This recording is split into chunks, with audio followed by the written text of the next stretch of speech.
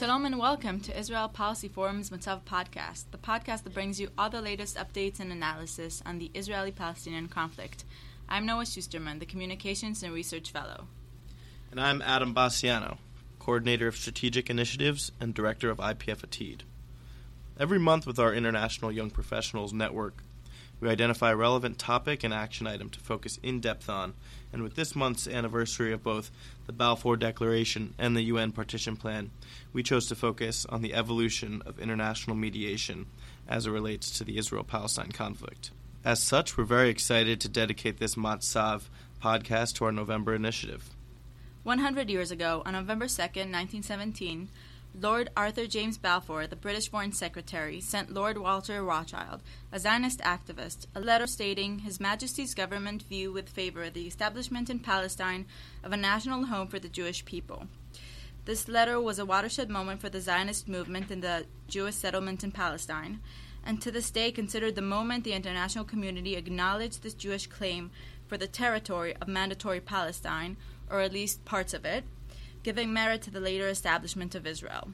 We're happy to welcome to the conversation Mr. Michael Davies. Michael is a high school history teacher in the UK who engages with innovative teaching methods and is working on an educational app that shows students both the Israeli and Palestinian narrative of the Israeli-Palestinian conflict on a project called Parallel Histories. For the Balfour Declaration's 100-year anniversary, he launched an international student film competition where he asks each participant to answer the question, should Britain be praised or blamed for the Balfour Declaration? A topic that often underlines the public discourse on the Declaration and what we hope to get into on our conversation today. Hi, Michael. Hi, Adam. And hi, Noah. Thanks for joining us. Before we start talking about the political issues of the Declaration, can you first tell us a bit about what brought a non-Jewish British teacher, with no apparent affiliation for one side or the other, to open up this can of worms called the Israeli-Palestinian conflict? Well, I'm a history teacher, and I want to bring the subject alive, and the places to do that are often in the conflict areas where the history is being lived and breathed. In the past, we've taken groups to Dublin and then up to Belfast every year, and the students get to talk to these ex-IRA and ex-UVF or UDA prisoners, and you know, these guys are steeped in 800 years history of conflict.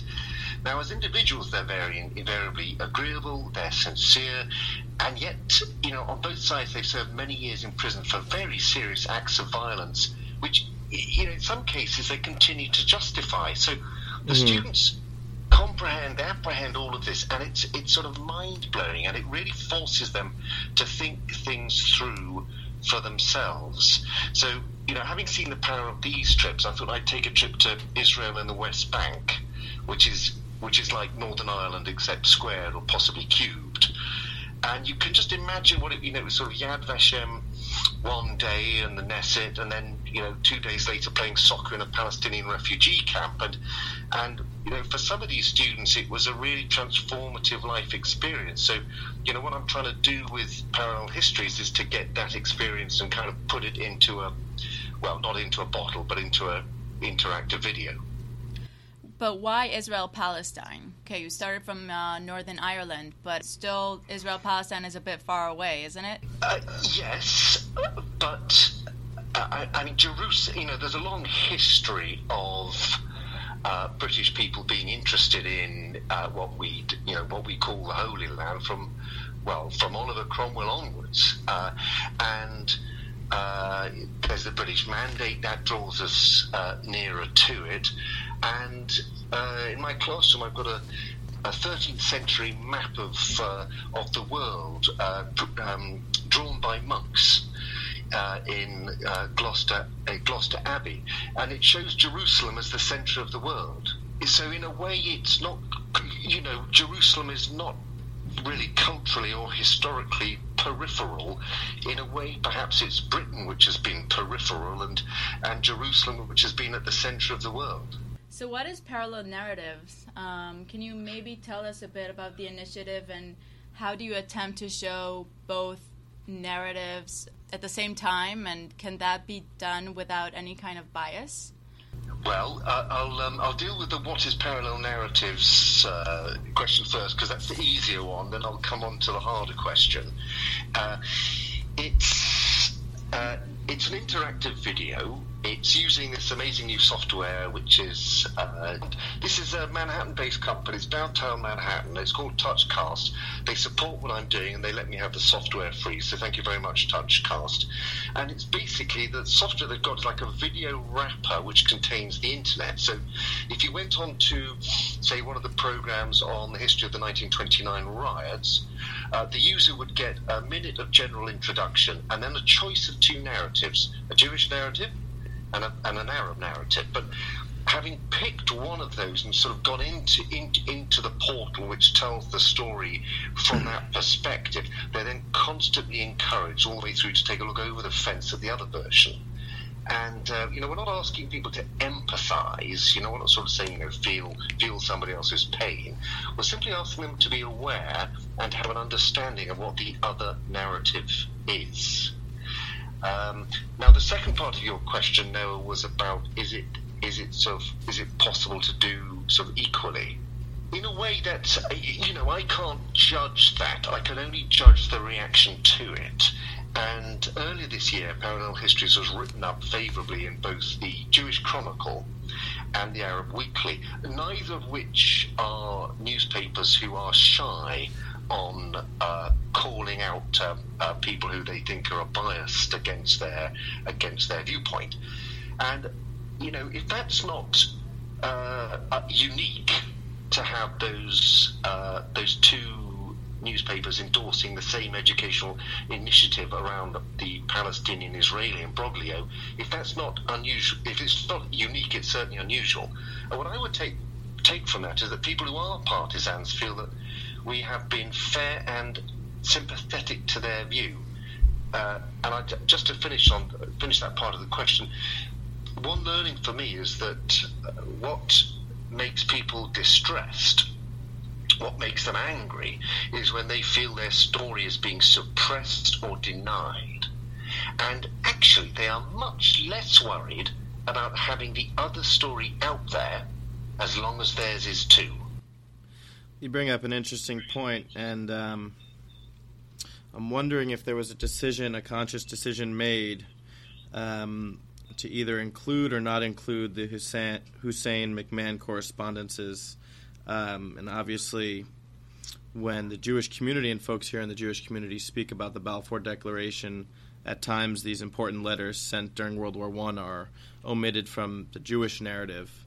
I'm wondering if you can speak towards that and how, if at all, it played a part in the formulation of this project.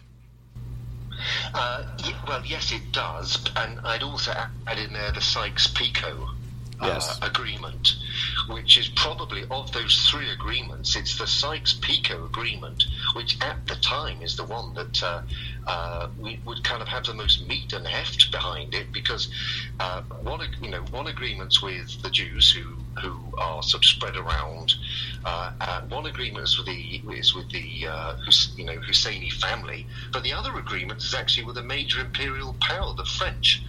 So that's probably the one that in a way has most sort of historical heft to it. And in terms of the way we deal with it in parallel histories, we actually have all three of those documents embedded in the videos, and you'll see if you were to go through them that in the Jewish narrative they're mentioned, but most of the emphasis is on Balfour. But in the Arab narrative, there's much more discussion of the inherent contradictions and this, being evidence of imperial double dealing. So, right now, 100 years later, can you pinpoint where the British public stands in regards to these issues, and specifically to the Balfour Declaration? In a cloud of ignorance, I would imagine. Sadly, it's not something that we teach very much about. I mean, and I'd include in that not just Balfour, but also Sykes-Picot and, as Adam mentioned, the McMahon Husseini letters. And the reason for that is, I think we're like every country, is that when it comes to setting curricula, we like to focus on the sunny uplands and on the stuff that makes us feel a little bit pleased to be who we are. And so, for instance, there's a lot more in the British history curriculum about the acquisition of empire than there is about us losing it and how we lost it. Although, actually, I think the sort of, the story of Britain losing its empire is kind of more relevant to us right now and possibly more interesting. Mm-hmm. So, sadly, I wouldn't say that the British public has I wouldn't say. I think it would be overclaiming to say that the British public has a viewpoint on it. This leads us to our next topic, which is basically the Balfour Declaration and the film competition that you initiated. What gave you the idea to create this competition and to actually engage, again, this very controversial topic with high school students?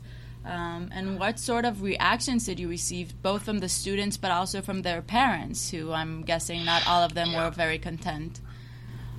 It's, the timing is right because it's a centenary. And then in terms of the controversy element, I slightly deflected that by, instead of asking a simple question, instead of making the film competition just a respond to a simple question, Balfour good or bad, I turned the question into, should Britain be praised or blamed for the Balfour Declaration? And I thought if we did that, we'd actually get a slightly more nuanced and interesting set of responses.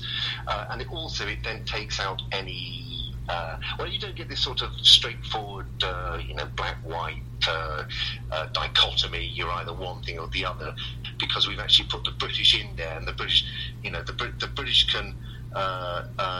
couldn't be blamed for the Balfour Declaration or not given credit for the Balfour Declaration, even if one were to argue that the Balfour Declaration was a good thing, because you could then question the motives with which they approached it. Mm-hmm.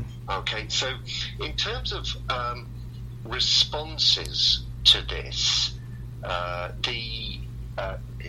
no complaints so far, which is always a good thing. I think because people recognise a little bit the same with the programs that are already out there and in use, is that both sides are listened to, and both sides' narratives are presented with goodwill and with sympathy. Mm-hmm. I'm wondering what the reaction has been, not so much from proposed participants in the competition, but from other advocacy groups or even perhaps ministers of parliament. So I've got some Palestinian students are working on this, and Najjar, and so they see this as, in terms of other sort of, they see this as an opportunity to practice their English, win some money, and get their viewpoint heard. So, why wouldn't you?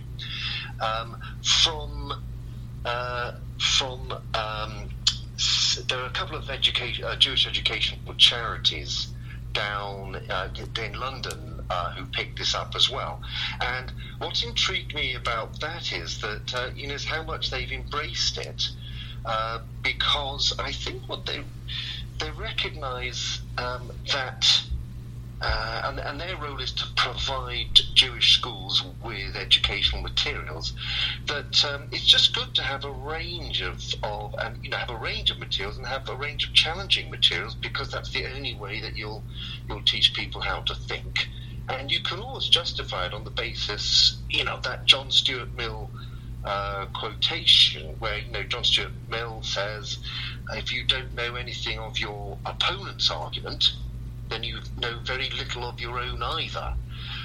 So there are all sorts of ways that you can persuade people that this is a good thing to do. And so far, as I mentioned with the newspaper coverage, I've had good buy-in from. I don't like keep on saying the word both sides, because every time you say it, it sort of polarizes people all the time. It's just sort of annoying. It's just it's annoying being labelled all the time, isn't it? But I'm just for a shorthand, I would just say that I've had a good reception from both sides. So I'm just wondering who won. Is there a winner? I mean, so far, is it declared?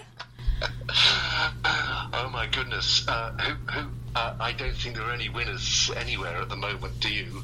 And I actually haven't. We haven't finished. I haven't got all of the competition entries in. But when we do get the best few, then I'll send you links to them, and you can have a look at them yourself, and maybe you could put them up on your website or something if you're interested. Maybe they can persuade me if the UK was right or wrong about the Balfour Declaration, or is it to blame or praise for it? It's really should Britain be blamed or praised, because it's that philosophical question. If you do a deed which produces good, but you do it for bad motives, should you be praised for that? But you might then argue that the motives were good. But certainly the motives are extremely complicated. I mean, any analysis of, and I don't want to sort of go into sort of history teacher mode too much here, but any analysis of the motives of Balfour are so multifarious as to lead you to draw the single conclusion, which is that when a man's motives are written down as, when he's given sort of 7 or 8 separate motives for doing something, that's a clear proof that we actually don't know why he did it. I suspect he did it more in a, just more as a very small thing, whilst Britain wrestled with its existential problem in 1917 of, was it going to survive the First World War? A war that's already killed far more than we ever killed in the Second World War in terms as far as, so for Britain that's the big war, and that actually Balfour and Lloyd George would try almost anything in order to keep the Russians in the war and accelerate the deployment of American troops. America had entered the war, but its troops weren't yet over on the Western Front. So, this was just a gesture which kind of might have worked, and it was certainly worthwhile making because nobody was thinking further than 1918. Mm-hmm. Well, so you've obviously spent an hour or two reading through this history. It seems apparent to us. I hope so, because I teach it. So every day. I hope your teachers spent more than an hour or two reading through the stuff before they taught it to you. Well, I'm not so sure. Not always, at least. Not always. Well, so what I think would be perhaps most interesting to me is the question of, has your perspective on this specific question shifted over time as you continue to study it and continue to hear new perspectives on it? Has your opinion both on the Balfour Declaration but wider than that on simply international mediation when it comes to the Israel-Palestine conflict, has that shifted at all as a result of this project? Yeah, that's a very interesting question. I'll answer it in 2 ways. One is this reflection that it's of the law of unintended consequences, and how great men bestow things, and then for generations afterwards it changes things. And my father was he did national service after the Second World War, and he was posted to Palestine in 1946. Wow. And when he was in Palestine, one of his jobs was boarding Jewish refugee ships. So the British called them illegals, and I think that that museum in Israel calls them clandestines, but boarding those ships. And I have his letters describing boarding the San Demetrio, which I think was renamed the Lateran, and it's a very moving letter. He's only aged 21, and what he has to encounter there, and the conflict, and being called a Nazi, and then anyways, the tear gas and rounding everybody up, putting them on a ship to Cyprus and taking them to detention camps in Cyprus. So here is my father, aged 21, going through this profound experience, all because 30 years earlier, 29 years earlier, Balfour had penned that letter to Lord Rothschild. So that was sort of one kind of observation about how the consequences of actions.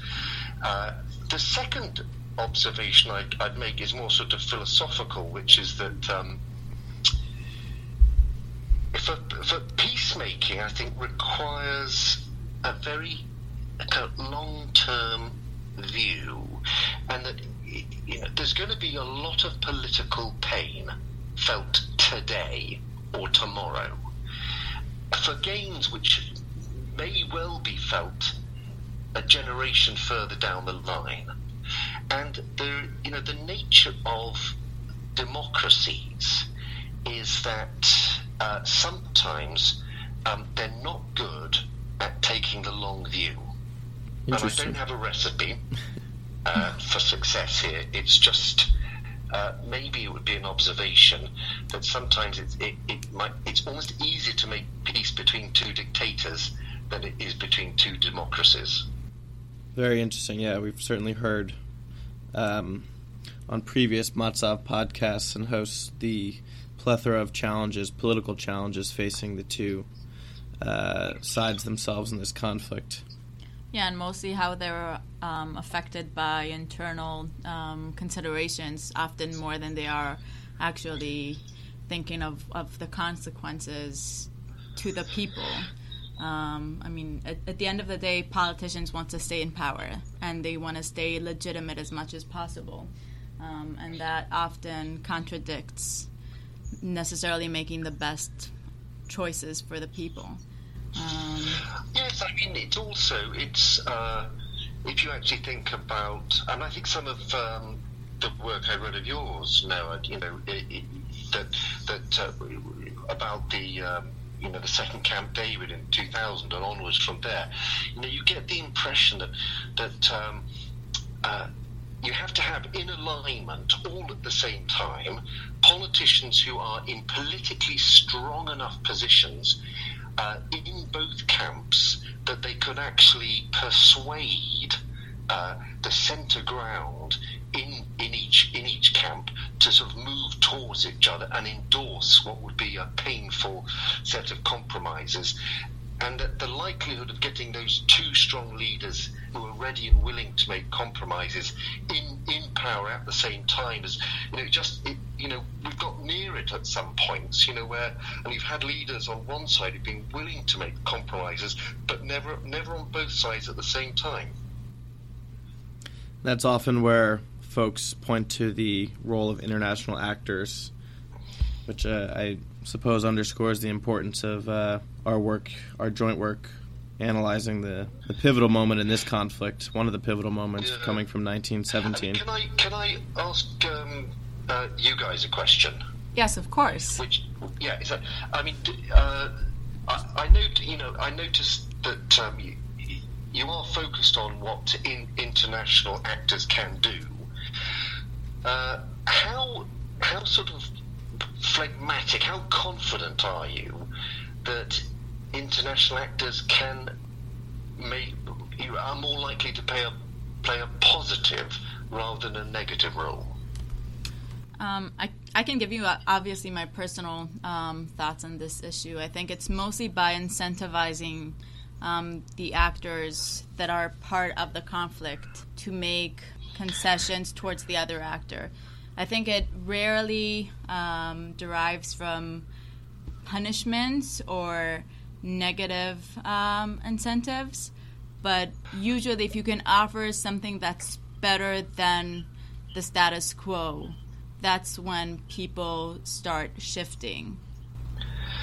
It is interesting because we've seen some economic, this idea that somehow if we say you'll be better off if you do this thing, and the EU or America will underwrite this, but then we've seen a couple of elections, Brexit and maybe Trump, where actually people have been voting not necessarily in their own economic interest, but for other issues, for other ideas.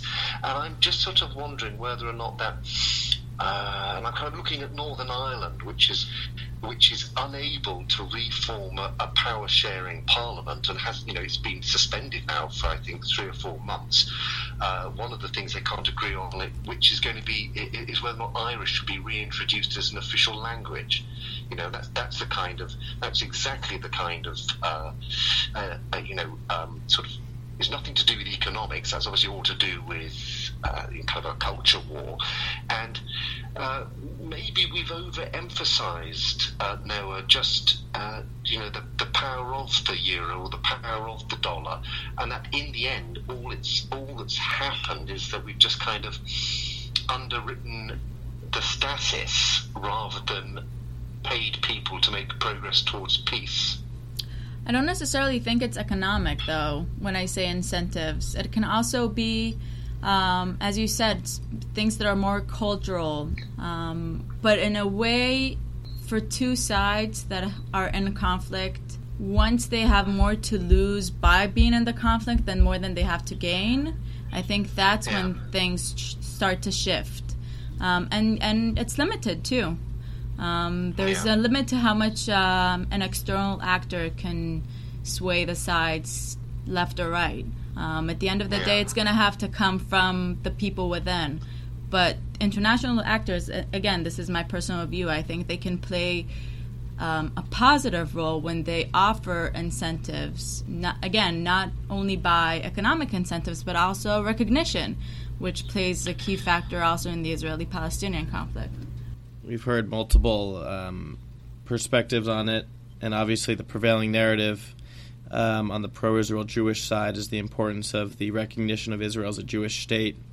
But those who study the intricacies of past negotiations understand that demand has never been as prevalent as it is now, meaning that it was more of a fabricated rhetorical device that it's shifted into today.